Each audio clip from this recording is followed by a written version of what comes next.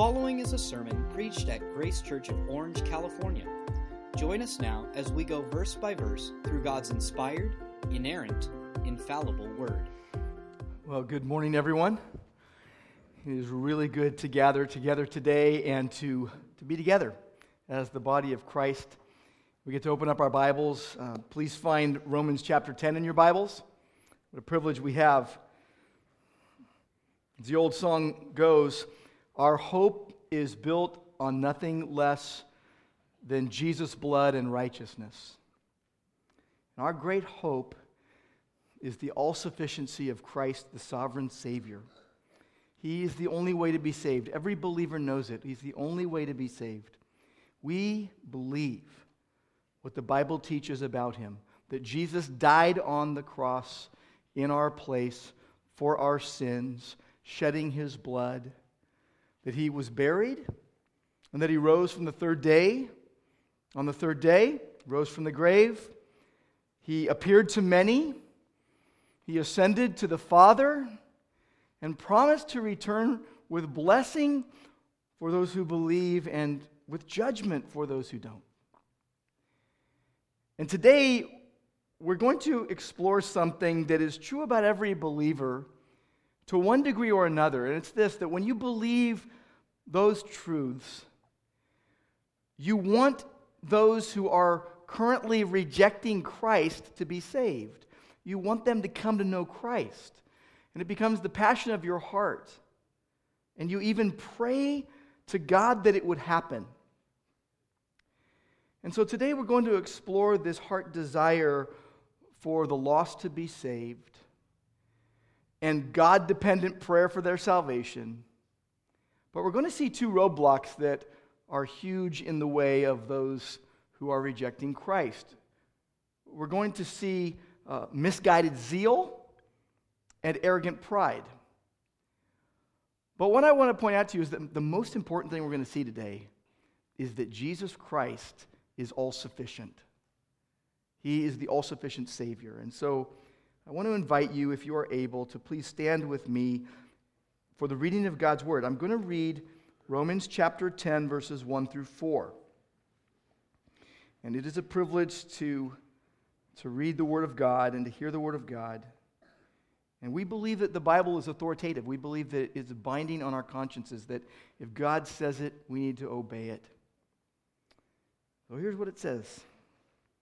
Brothers, my heart's desire and prayer to God for them is that they may be saved. I bear them witness that they have a zeal for God, but not according to knowledge. For being ignorant of the righteousness that comes from God and seeking to establish their own, they did not submit to God's righteousness. For Christ is the end of the law for righteousness to everyone who believes. And Lord, we thank you for your presence with us. We thank you for your word. We thank you for life. Thank you that we could be here together, gathered together as a church body. The privilege of having fellowship with one another and greeting one another and praying and singing together, and then in unity, opening up our Bibles together. And we don't want to take that for granted, Lord. Our desire is that you would work in our hearts that which is pleasing to you, all for your glory. And so we commit this time to you in Jesus' name. Amen.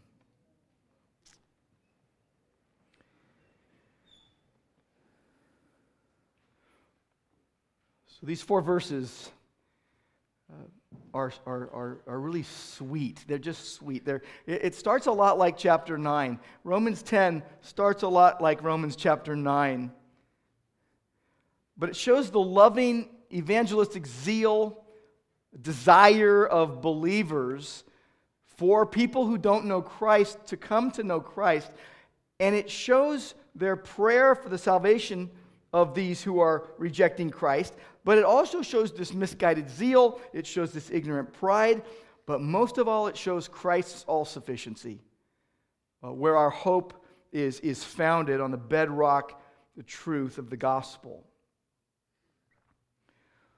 Last time we were in Romans chapter 9, we were finishing up that chapter, and we left off with the Jews stumbling over Christ. A heartbreaking thing. And Paul, at the end of chapter 9, he summarizes chapter 9 with a startling conclusion, a shocking twist, really. Because he said the Gentiles who didn't seek to be right with God received it by faith. And that Israel, which was working really hard and pursuing being right with God by works instead of faith, missed out. And they stumbled over Christ. And we saw these realities about the sovereignty of God in salvation and human responsibility. And we saw why believers are saved. It's because they received the gift of faith from God. And they believe. And we saw why unbelievers are unsaved. They refuse salvation in Christ. They refuse God's terms in the gospel. And then we saw that Christ is the only way to be saved and that he will be either a stumbling stone or a cornerstone in your life. And we saw some things from it. There's some takeaways, really, that we need to cling to the truth of the gospel and reject pagan lies. And that one bit of unsound doctrine is more destructive than 1,000 pagan lies. And we ought not to stumble over Christ and know that man-centered ways all fail. And that it taints whatever's happening. And we saw that. And we saw that we need to not lock on to wrong ideas about God. We need to guard the treasure. We need to guard our minds with the truth. And we saw that if you're saved, it's because God did it. Because he saved you. It's because of his choice of you. But that if you're not saved, it's due to your rejection of Christ. In fact, Martin Lloyd-Jones said, "It is the ordination of God that brings anyone in, and it is man's deliberate refusal and rejection that keeps him out." And so we saw chapter 9, and chapter 9 was majoring on God's sovereignty in salvation. And here in chapter 10, it's majoring on human responses to the gospel. You can go through the whole Bible and you can see that every time it is speaking of the sovereignty of God in saving people, very close by you will see human responsibility for their own sin and their own rejection of the Messiah. So what we see in these first 4 verses, 4 things. It really goes verse by verse. The first thing is Paul's loving desire. We'll look at that first. And then we'll see these 2 roadblocks. Verse 2, the Jews' misguided zeal. And then verse 3, the Jews' ignorant rejection. And then we'll see in verse 4, Christ's total sufficiency. And we'll just go right through those 4 verses and see those things. So I want you to first focus with me on verse 1.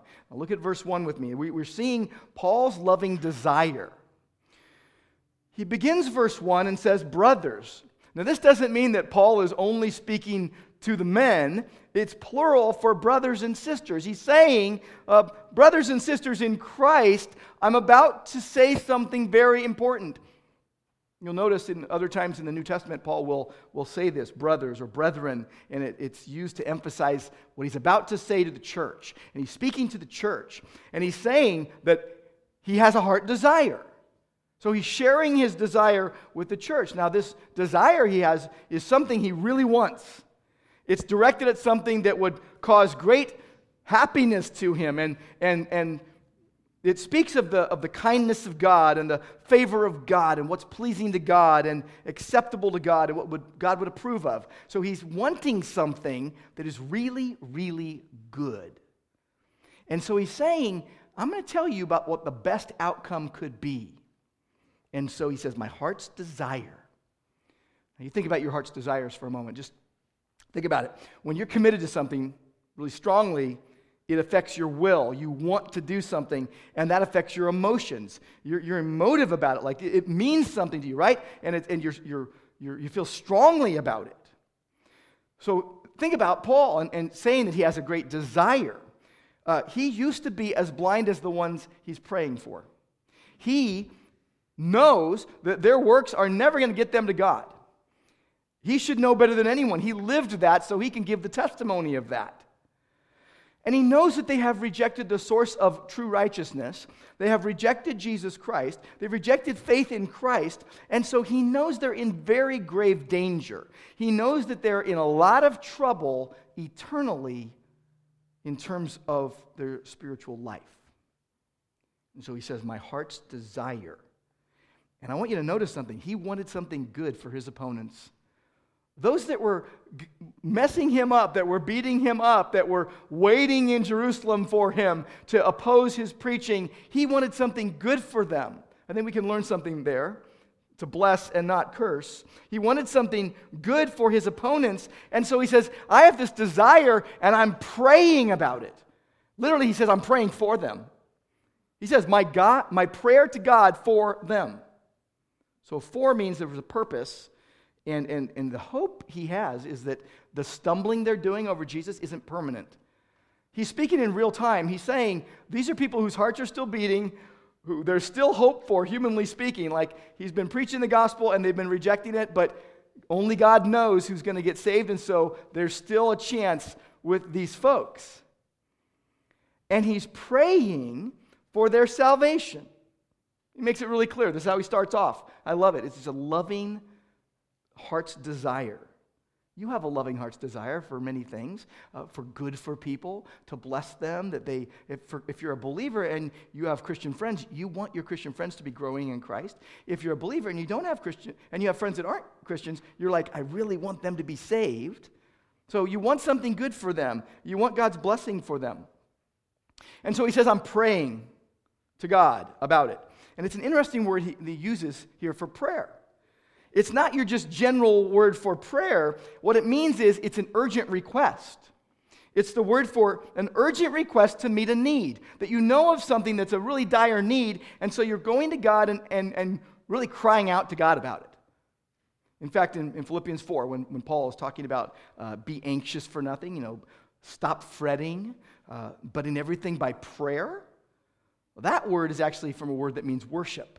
It's not the word here in Romans 10.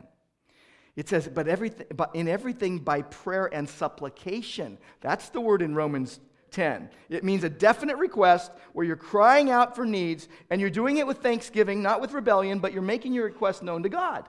You're pouring your heart out to God. Same word is used of Jesus in Hebrews 5:7. In the days of his flesh, he offered up prayer and supplication with loud crying and tears to the one able to save him from death. We know Jesus went to the cross. This is the purpose for him coming to earth. It's the same word that's used in James chapter 5, which says, confess your sins one to another and pray for one another that you may be healed. The effective prayer of a righteous person accomplishes much.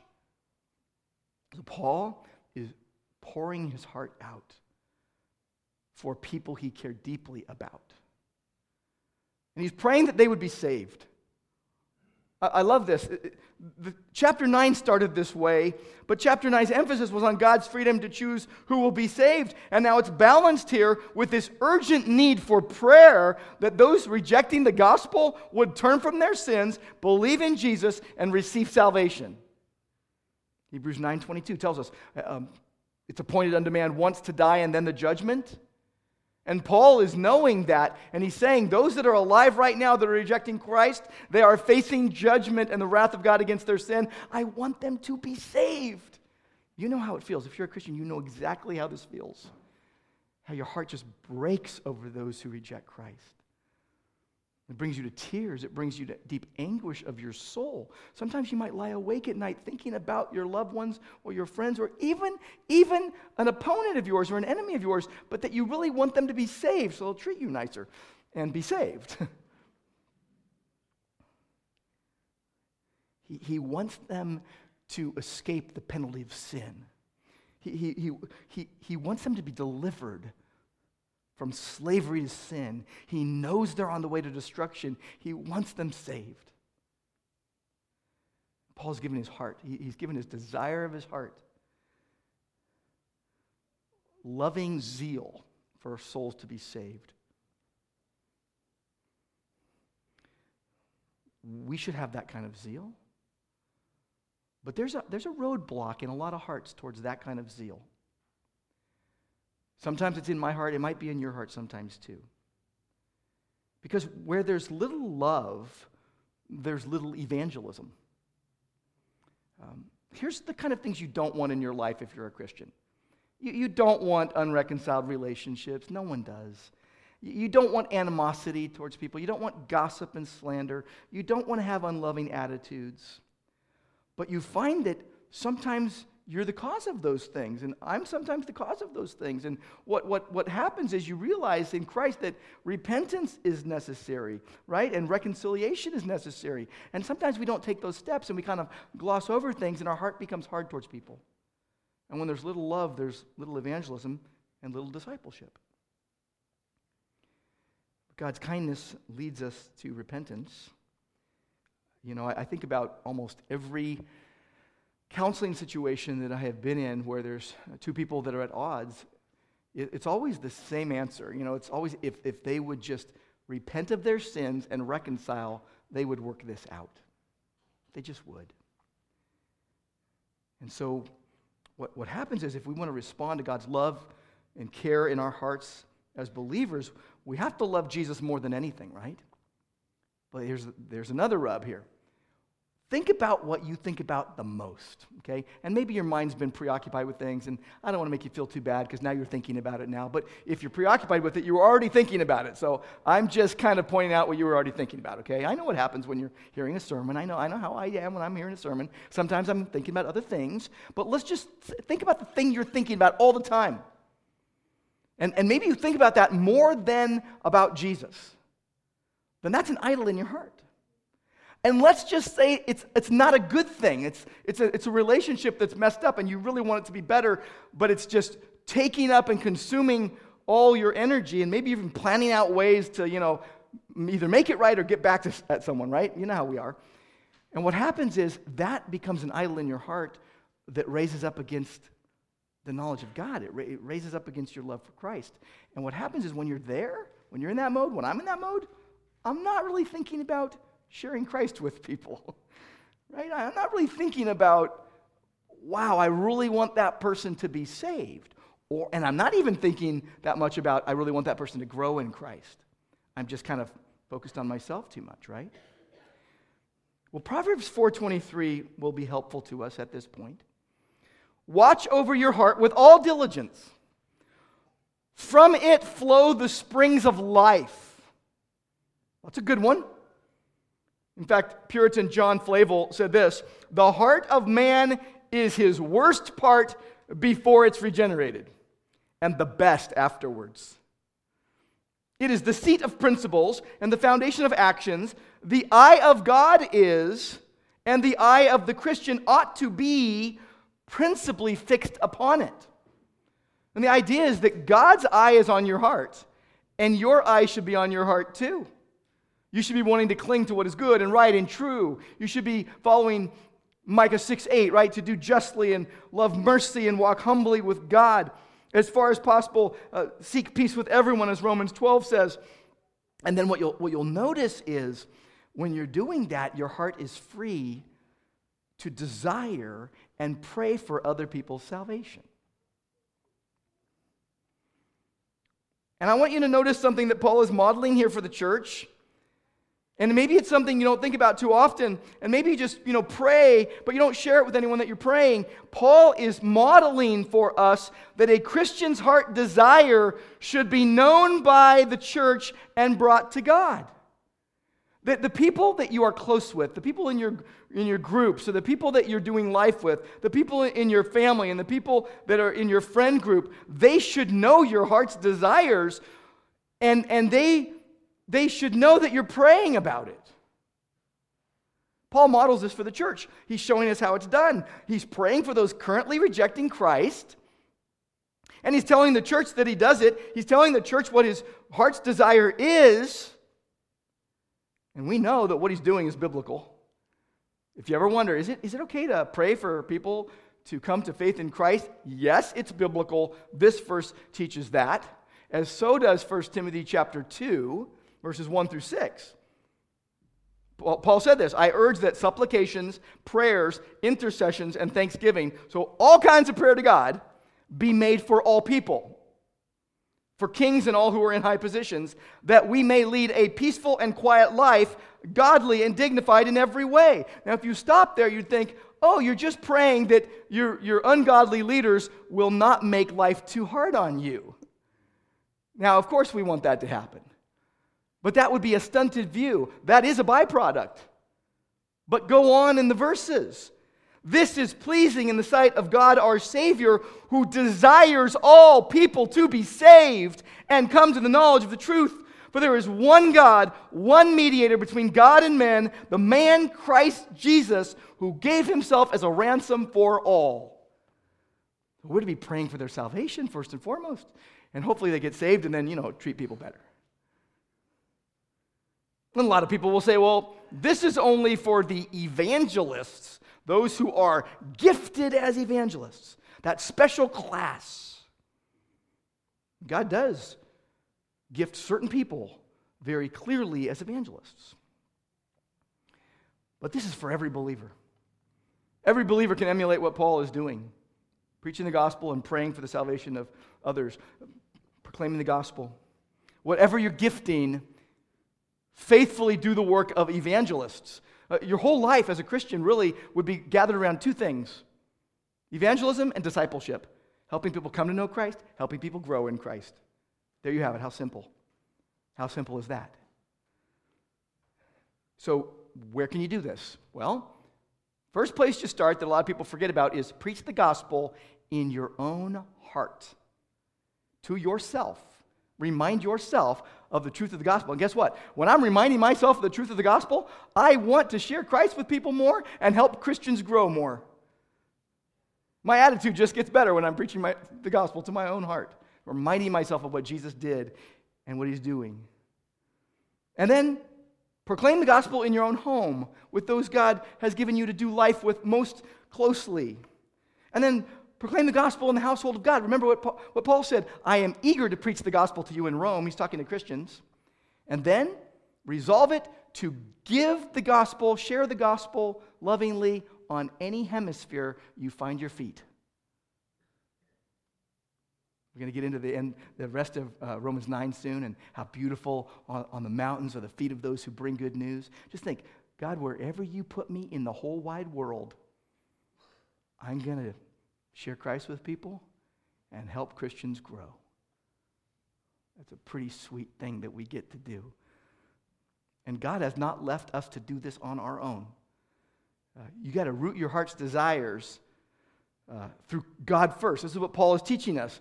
Let God be the arbiter of your affections. He says, I have this desire, and I'm praying to God about it. Just remember what you're doing when you pray.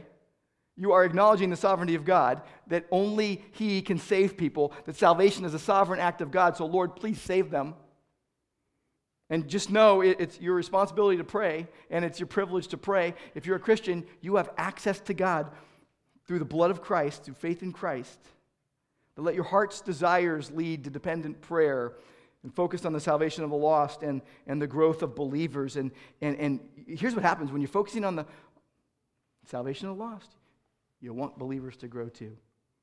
Think about what Paul said about sanctification. My children, with whom I am in travail until Christ is formed in you.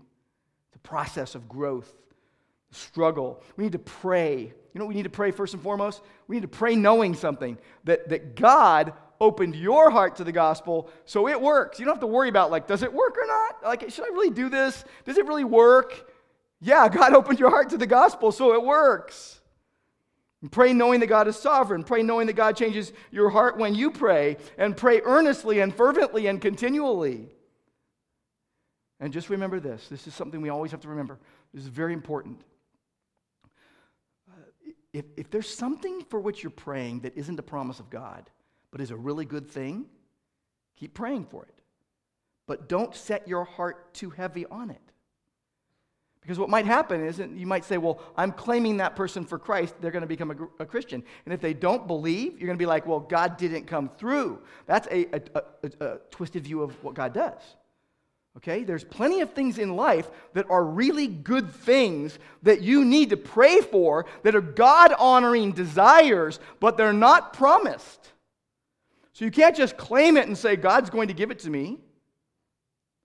If you're waiting for something in your life, and maybe it's someone in your life that you love dearly and you want them to come to Christ, maybe it's something else, something really good, something that God loves, something that is just wonderful that you're hoping happens in your life, don't set your heart too heavy upon it. Just pour your heart out to God about it. You see what I'm saying? Pour your heart to God about the thing. He knows what He's going to give. He knows what He's going to withhold in your life to make you more like Christ. And just praise Him for who He is and what He does and what He's going to do. Say, Lord, whatever you bring in my life, I'm going to receive it from your hand as a gracious gift. Pour out your heart's desire to God. Perhaps He would save some that you are praying for. This passage has been reminding me this week to pray for the salvation of the lost. It's so easy to stop praying for the salvation of the lost and just going out and trying to reach the lost. If it's going to happen, it's because God's going to do it. What's going to happen as you proclaim the gospel to the lost, God's going to call them outwardly by your gospel proclamation, but if they're going to get saved, they're going to have an inward calling of God, inwardly by the Spirit, secretly by the Spirit. You can't see it, and everyone appointed to eternal life will believe. And everyone must hear. Romans chapter 10, you know what it shows us? The passion of gospel preaching. It just gives us the absolute passion of gospel preaching. Can't wait till we get further on in the chapter. Paul went to God with the need, and he took every gospel opportunity. That's what we need to do. Okay, so that expresses Paul's loving desire, verse 1. Now let's move on, because we're going to get into two roadblocks that keep people from coming to faith in Christ. And the first, in verse 2, is the Jews' misguided zeal. And it's easy for anyone to have misguided zeal. But he starts by telling, why does he have a hope for Israel's salvation? Why does it run so deep? Verse 2, look at verse 2. For I bear them witness. I bear them witness. He's saying, I testify about them. I'm going to say something good about them right now. That they have a zeal for God. They have a zeal for God. That's what he's saying about them. Now, think about the Jews. They were as religious as you can get. They fastidiously kept the law of Moses, and here's where they went off the rails. They devised hundreds of extra laws that God did not give. And it was like this. Well, God said, keep the Sabbath day holy. Remember the Sabbath and keep it holy. They said, well, that's not enough. We got to make rules about how far you can walk on the Sabbath and what constitutes work on the Sabbath. And they added all sorts of things in and forced people to do it that God hadn't said to do. In fact, Jesus said in Matthew 23:15, you outwardly appear righteous to men, but inwardly you are full of hypocrisy and lawlessness. Paul even indicted himself before he became a Christian. Here's how he would talk about himself before he became a Christian. Philippians 3, he says, I would have confidence in my flesh. I have reason to do it. If anyone is going to do it, I would have more reason to have confidence in my own deeds. I was circumcised the 8th day. He didn't do that. Someone else did that for him. Of the nation of Israel, of the tribe of Benjamin, a Hebrew of Hebrews, as to the law, a Pharisee, as to zeal, a persecutor of the church. As to the righteousness which is found in the law, found blameless. And he's saying, look, I had this perfect spiritual resume that all the Jews would have loved. But what we notice from that is that zeal can turn on you and really mess you up. Taken too far, it's bad. A.T. Robertson was doing a word study on this word zeal. And in the Greek, it's zelos. So kind of an easy word, right? But it means warmth. It means warmth. It means something good, okay? Some heat is being generated. But as soon as it goes to a bad cause, as soon as there is a bad motive, now it's talking about jealousy and envy and rivalry. It can turn on you. And here he is. He's yearning for the salvation of his brethren that are rejecting the gospel in real time, and he knows they agree on something. That it's good to spend your time serving God. Psalm 100 verse 2, serve the Lord with gladness. They had this zeal, this extraordinary devotion to God. The only problem was, it wasn't their energy, it was the way it was pointed. because it was pointed at themselves, and it was not according to knowledge. Again, look at verse 2. Not according to knowledge. That is zeal, but not according to knowledge. And this is not the normal word for knowledge. The normal word is gnosis. This is epignosis. This is a fullness of knowledge. This is where you experience the facts that you know. This is in contrast to gnosis. Epignosis is complete knowledge, thorough knowledge, accurate knowledge, intimate knowledge, personal knowledge, experiential knowledge. What he's saying is the Jews lacked epignosis. They didn't have true knowledge of the gospel. Therefore, they didn't have true appreciation for the gospel. What did Paul say about knowledge? 1 Corinthians 8:1. He said, knowledge makes arrogant. Knowledge puffs up, but love edifies. And plenty of people will say, oh, we shouldn't have knowledge because you just need to have love. That's twisting that scripture. So if you have knowledge without zeal, it's just dead orthodoxy. Like you know all these things, but you're not loving the Lord with your heart. So that's not good. But what about zeal without knowledge that they had here? That leads to fanaticism, some of which masquerades as Christianity in our day. If you have zeal minus knowledge, that leads to pagan mysticism. If you have zeal minus knowledge, that leads to sentimentality. And we I can't even say the word now. After this is my third time trying to say this word. I said it right the first two services, but it happens sometimes. We sentimentalize the gospel. Why do I even want to say that word, right? Here's what we do with the gospel. We reduce it to good feelings. We just have really good feelings, warm fuzzies about Jesus. We have mere enthusiasm, as if enthusiasm can get you to heaven. We love phrases like, just love Jesus and forget about everything else. Or people will say, I'm so in love with Jesus. Now, you do need to love Jesus. You need to love Jesus first and foremost, but that's not the end of the road. It means then you love him, so you're going to do what he says. He said that. If you love me, you'll do what I say. But we almost romanticize the love between God and us.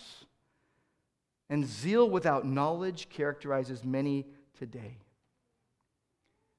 Now, there's also something else. Others have limited zeal. They have a kind of a closed-off, compartmentalized zeal. They might say, well, it's all about mercy ministry, and the gospel doesn't matter. Or it's all about caring for the poor, and the gospel doesn't matter. It's all about my good works, but the gospel doesn't matter. And if you divorce those from the gospel, you're in trouble, because for a Christian, zeal apart from the gospel is at its base love for yourself and having others see you as the doer of the good thing. There are even some who will say of unbelievers, we've all done this, I've done this, you say like of Muslims and Jews and those who haven't heard, and you love them, you care about them, you know they don't believe the gospel, but then we'll say things like this, and I've done it, but they're so sincere. They're so sincere.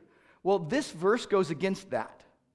Sincerity is not the measure of whether you're saved or not. It is good to be sincere. But faith based on the knowledge of Christ saves you. Mormons and Jehovah's Witnesses, they say they believe in Jesus. You say, oh, they're so sincere. Oh, they have a false Jesus. They have a false gospel. What does Galatians 1 say about those preaching a false Jesus and having a false gospel? You're going to get cursed. S. Lewis Johnson said, sincerity is no substitute for truth. You need the truth and you need to be sincere.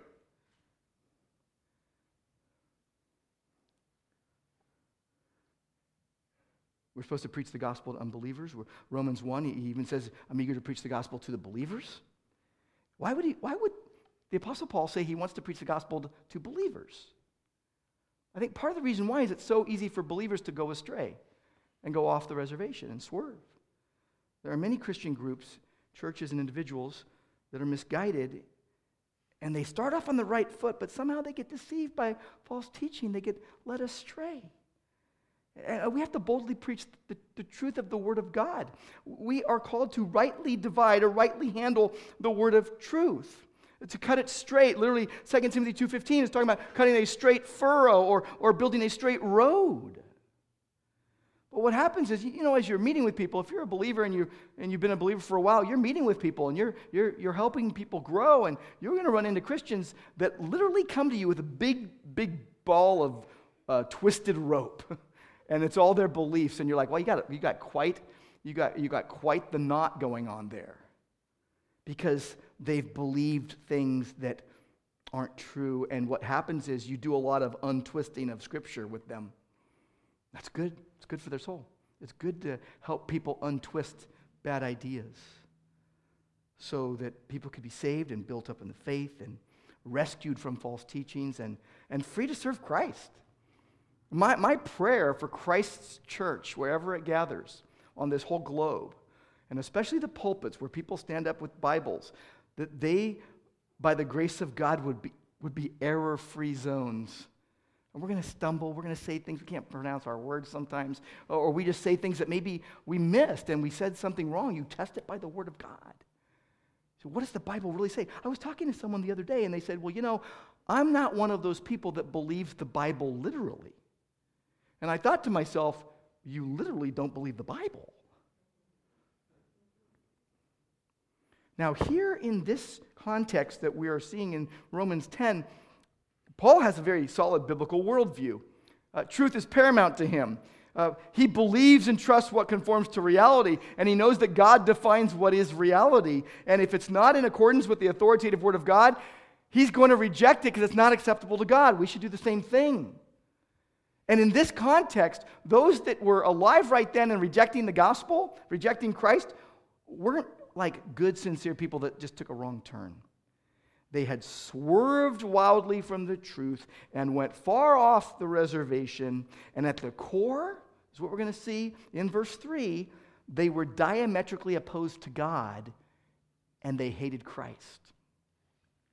Look with me at verse 3, because we've seen Paul's loving desire.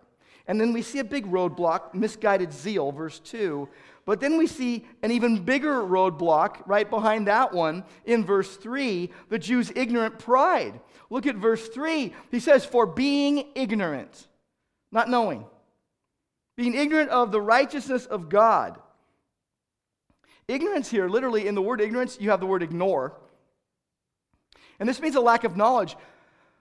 But in this context, it's not because the knowledge wasn't made available. People were ignoring the truth that was realized there. They chose not to see it or hear it. They chose to overlook what was clearly made known to them. Christians don't fall to this error where you I see it, I get it, but I'm not going to believe it. The only cure, by the way, for ignorance in a Christian's life is time in the Word of God and seeking the Lord and having other Christians help you to know the will of God in the Word of God.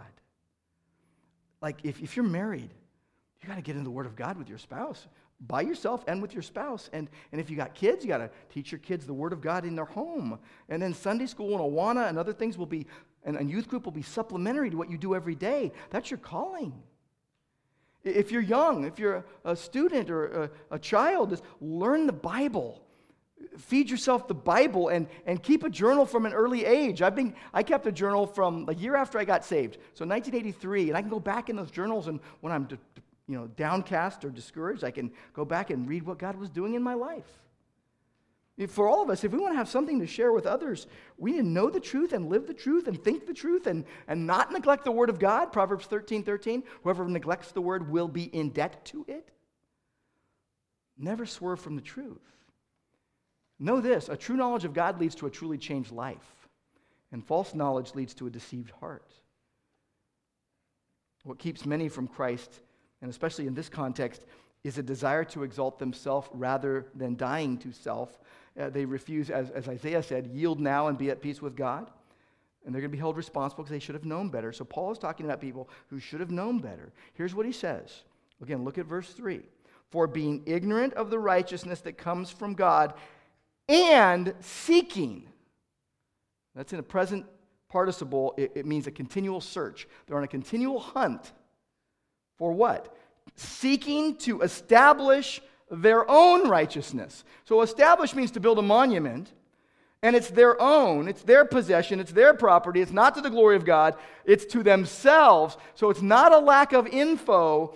They desire to erect their own righteousness. And therefore, he says, they did not submit.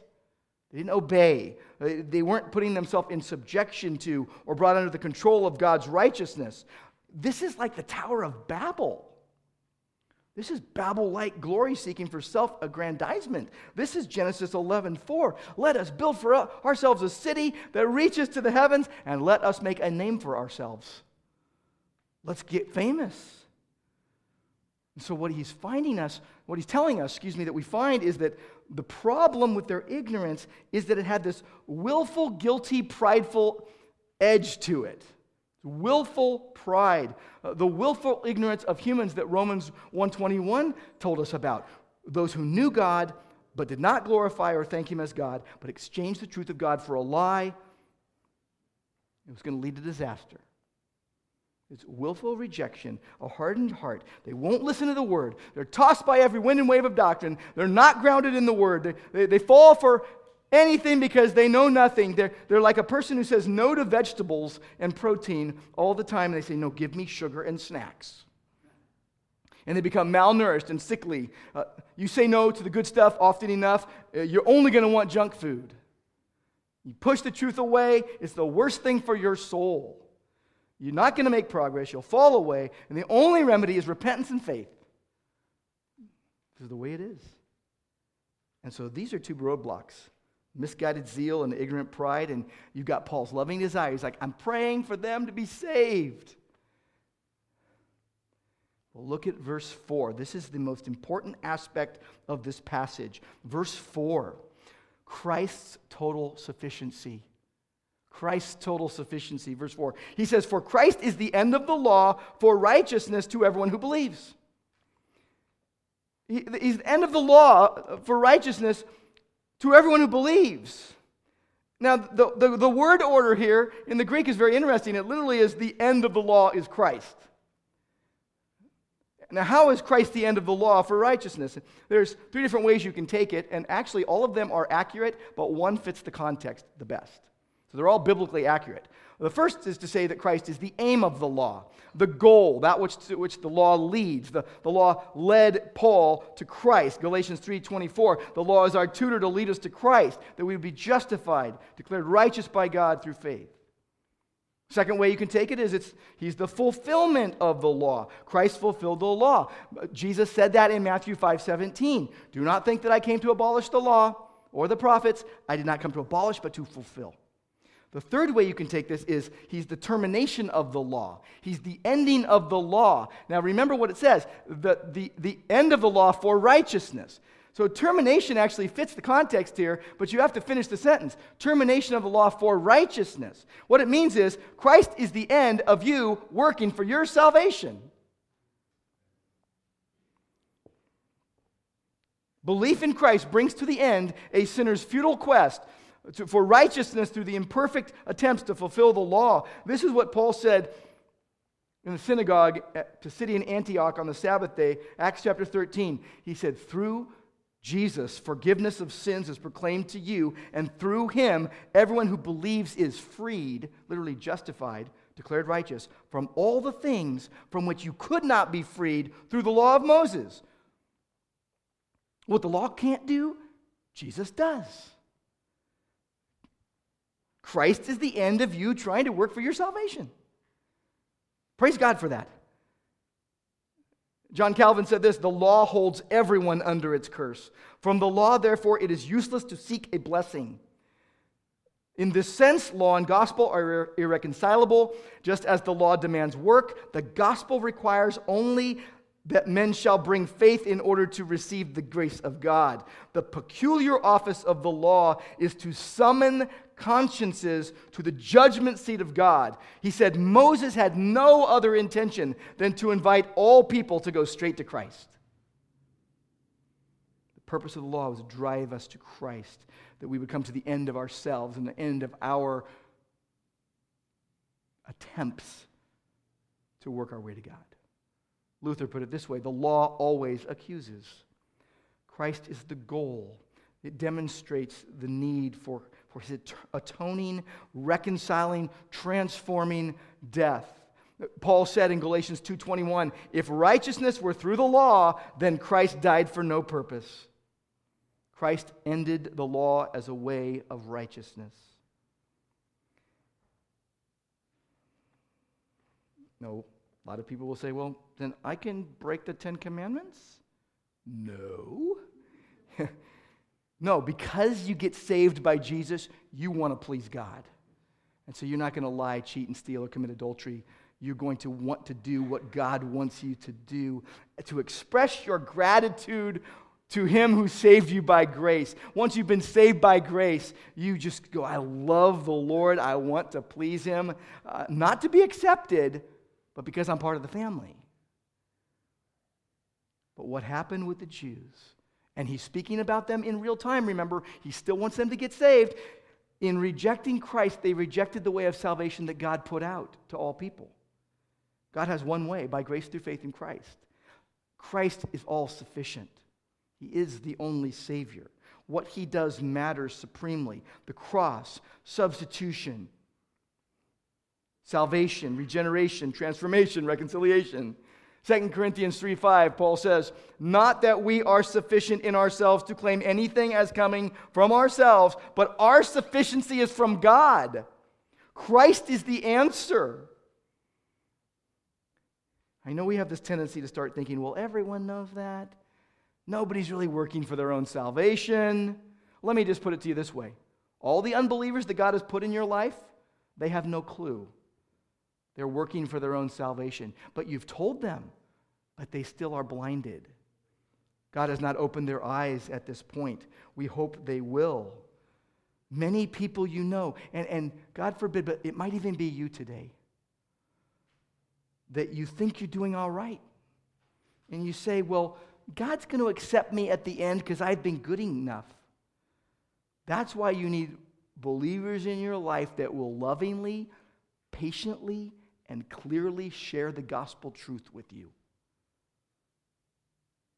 Christ is the end of striving for righteousness by works. He is the only Savior for sinners. He saves by way of faith alone. John Owen exhorted unbelievers to beware of being deceived. He said this, without any real evidence, many assume they are Christians, that they are on the right way to heaven, that they are partakers of the outward privileges of the gospel, such as hearing the word and participating in church. They compare themselves to others and judge themselves to be much better.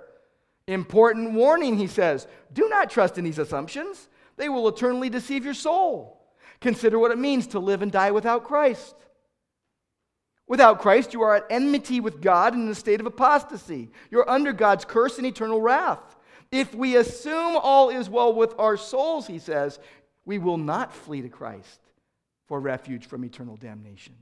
The healthy do not need a doctor. Only the sick come for healing. And then he said this, consider the love of Christ, inviting you to come to him for life, deliverance, mercy, grace, peace, and eternal salvation. Consider the love of Christ. He is all sufficient. Christ, the wisdom and power of God. Do you know Christ? What if you were to die today? Repent of your sins. If you're not a Christian, you can't pray right now unless God opens your heart and that you would want to be saved from this perverse generation, as the Bible says. And the Bible says God has commanded all people to repent and turn from their sins. If that's you today, do it now. Believe in the Lord Jesus and you will be saved. And if it's you today hearing this, there's no excuse for your unbelief. You've heard the gospel. You must believe it. You must trust Christ. As we close, let me just say that this passage is so heartfelt.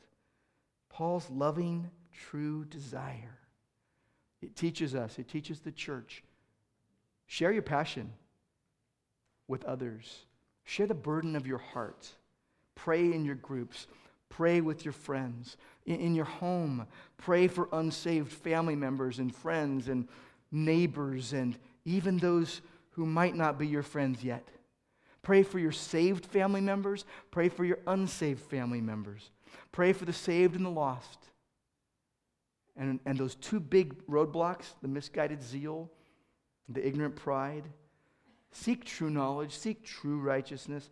Don't be ignorant or willful against God.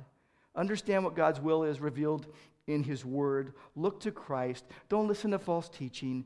Don't become deceived. Don't swerve from the truth. Remember, Jesus is your life, and He's given us His Word. We're talking about Christ's total sufficiency. Think about Jesus. In Matthew chapter 9, He saw the crowds, and He saw that they were downcast and harassed like sheep without a shepherd. Here's Jesus who came to die for sinners. And in John chapter 17, here's Jesus praying for the church before people even get saved. And here's Jesus in John chapter 8, verse 32 saying, "You will know the truth, and the truth will set you free." And here's Jesus in Matthew 11 saying, "Come to me, all you who labor and are heavy laden, I will give you rest." That is an invitation not to run from Him, but to run to Him. Because when you stop at Christ, your life starts. Let's pray. Lord God, we want a great many things in life. We have many desires of our hearts. Thank you, Lord, that truly all we need is Christ, the name above all names, our life. We confess to you that too often we turn aside to the world and the flesh and the devil. Too often we succumb to the lust of the eyes and the lust of the flesh and the boastful pride of life. When Jesus is saying, focus on me, just like He told Martha, Mary knew it. Look to the living Word. Lord, by your grace, may we look to the Word made flesh, full of grace and truth, the anchor for our souls, our beautiful Savior, the bread of life, the living water, Alpha and Omega, bright morning star, the author and perfecter of our faith, Jesus Christ, the righteous one, in whose name we pray. Amen. Thanks for listening. For more information about Grace, please visit our website at graceorange.org.